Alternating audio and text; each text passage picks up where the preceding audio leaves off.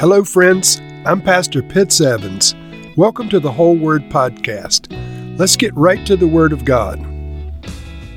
Leviticus chapter 14. The Lord said to Moses, "These are the regulations for any diseased person at the time of their ceremonial cleansing when they are brought to the priest. The priest is to go outside of the camp and examine them.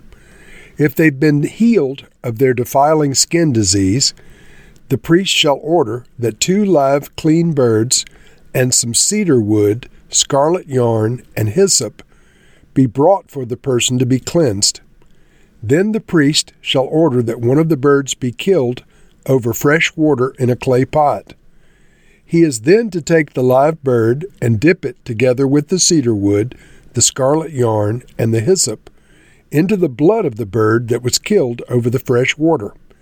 7 times he shall sprinkle the one to be cleansed of the defiling disease, and then pronounce them clean.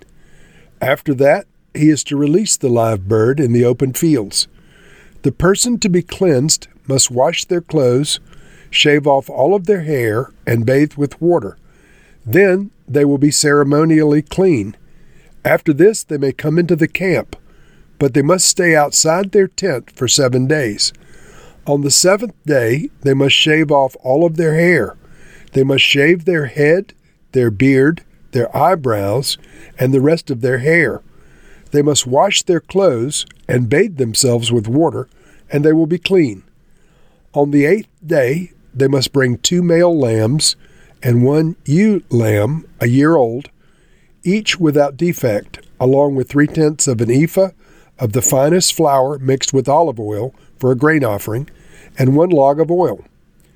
The priest who pronounces them clean shall present both the one to be cleansed and their offerings before the Lord at the entrance of the tent of meeting. Then the priest is to take one of the male lambs and offer it as a guilt offering, along with the log of oil. He shall wave them before the Lord as a wave offering. He is to slaughter the lamb in the sanctuary area where the sin offering and the burnt offering are slaughtered. Like the sin offering, the guilt offering belongs to the priest. It is most holy. The priest is to take some of the blood of the guilt offering and put it on the lobe of the right ear of the one to be cleansed, on the thumb of their right hand, and on the big toe of their right foot. The priest shall take some of the log of oil, pour it in the palm of his own left hand, dip his right forefinger into the oil in his palm, and with his finger sprinkle some of it before the Lord 7 times. The priest is to put some of the oil remaining in his palm on the lobe of the right ear of the one to be cleansed, on the thumb of their right hand, and on the big toe of their right foot, on top of the blood of the guilt offering. The rest of the oil in his palm the priest shall put on the head of the one to be cleansed, and make atonement for them before the Lord. Then the priest is to sacrifice the sin offering and make atonement for the one to be cleansed from their uncleanness. After that, the priest shall slaughter the burnt offering and offer it on the altar together with the grain offering and make atonement for them, and they will be clean.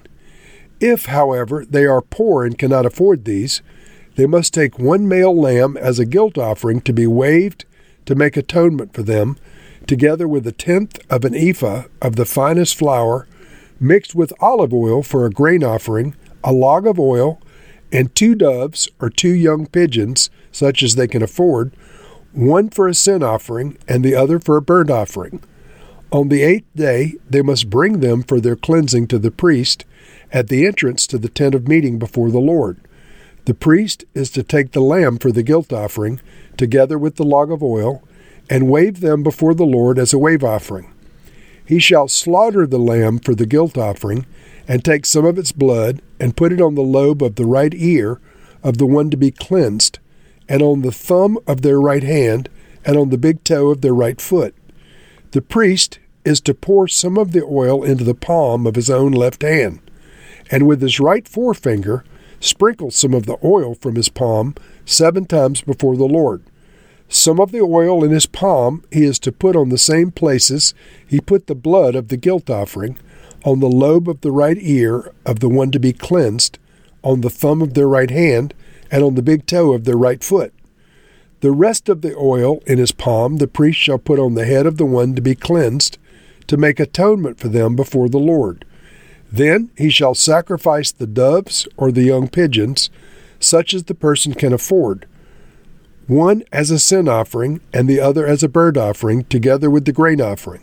In this way the priest will make atonement before the Lord on behalf of the one to be cleansed.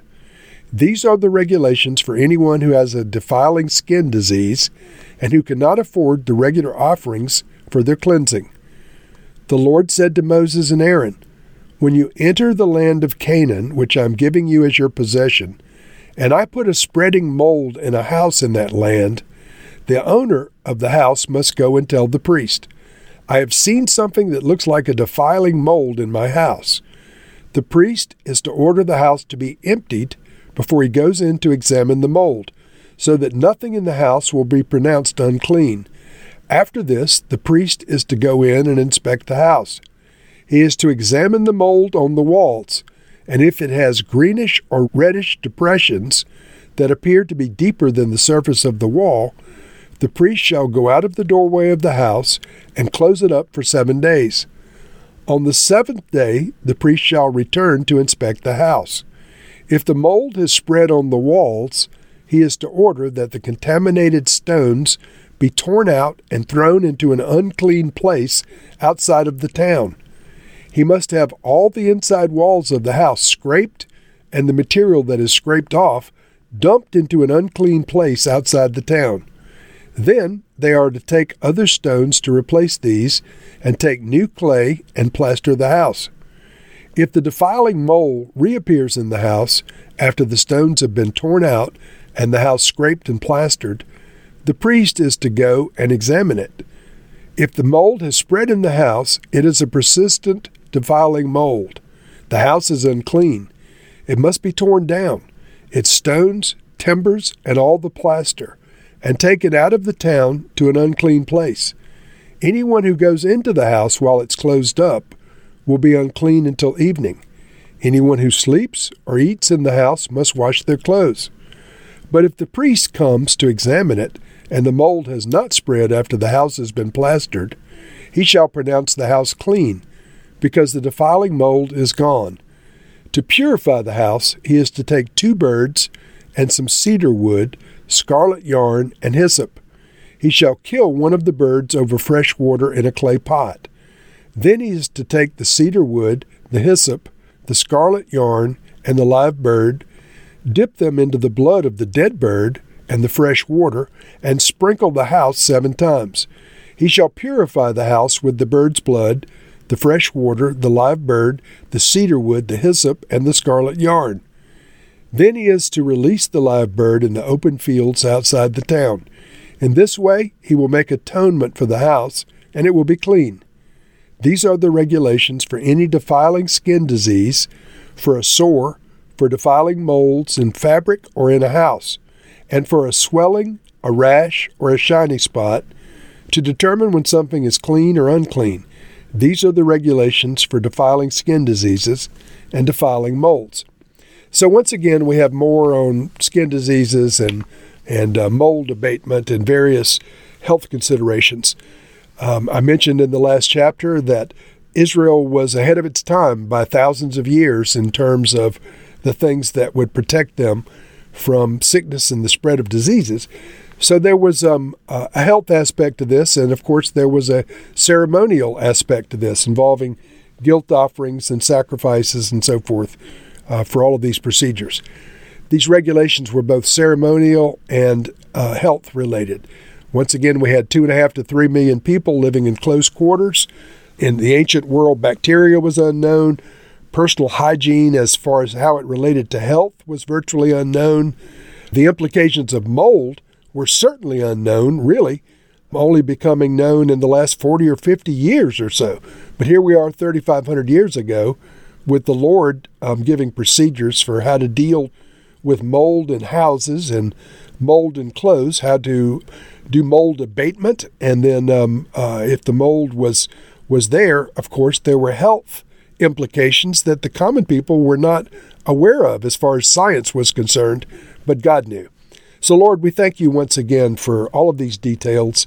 Lord, you're the God of the micro and the macro. You are concerned about the big picture in our lives and these small details that affect our lives. Thank you, Lord, for protecting your people and for watching over us.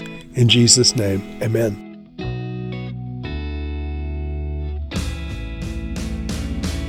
Thank you for listening to this episode of The Whole Word. It was brought to you by Whole Word Fellowship and the Northern Virginia House of Prayer.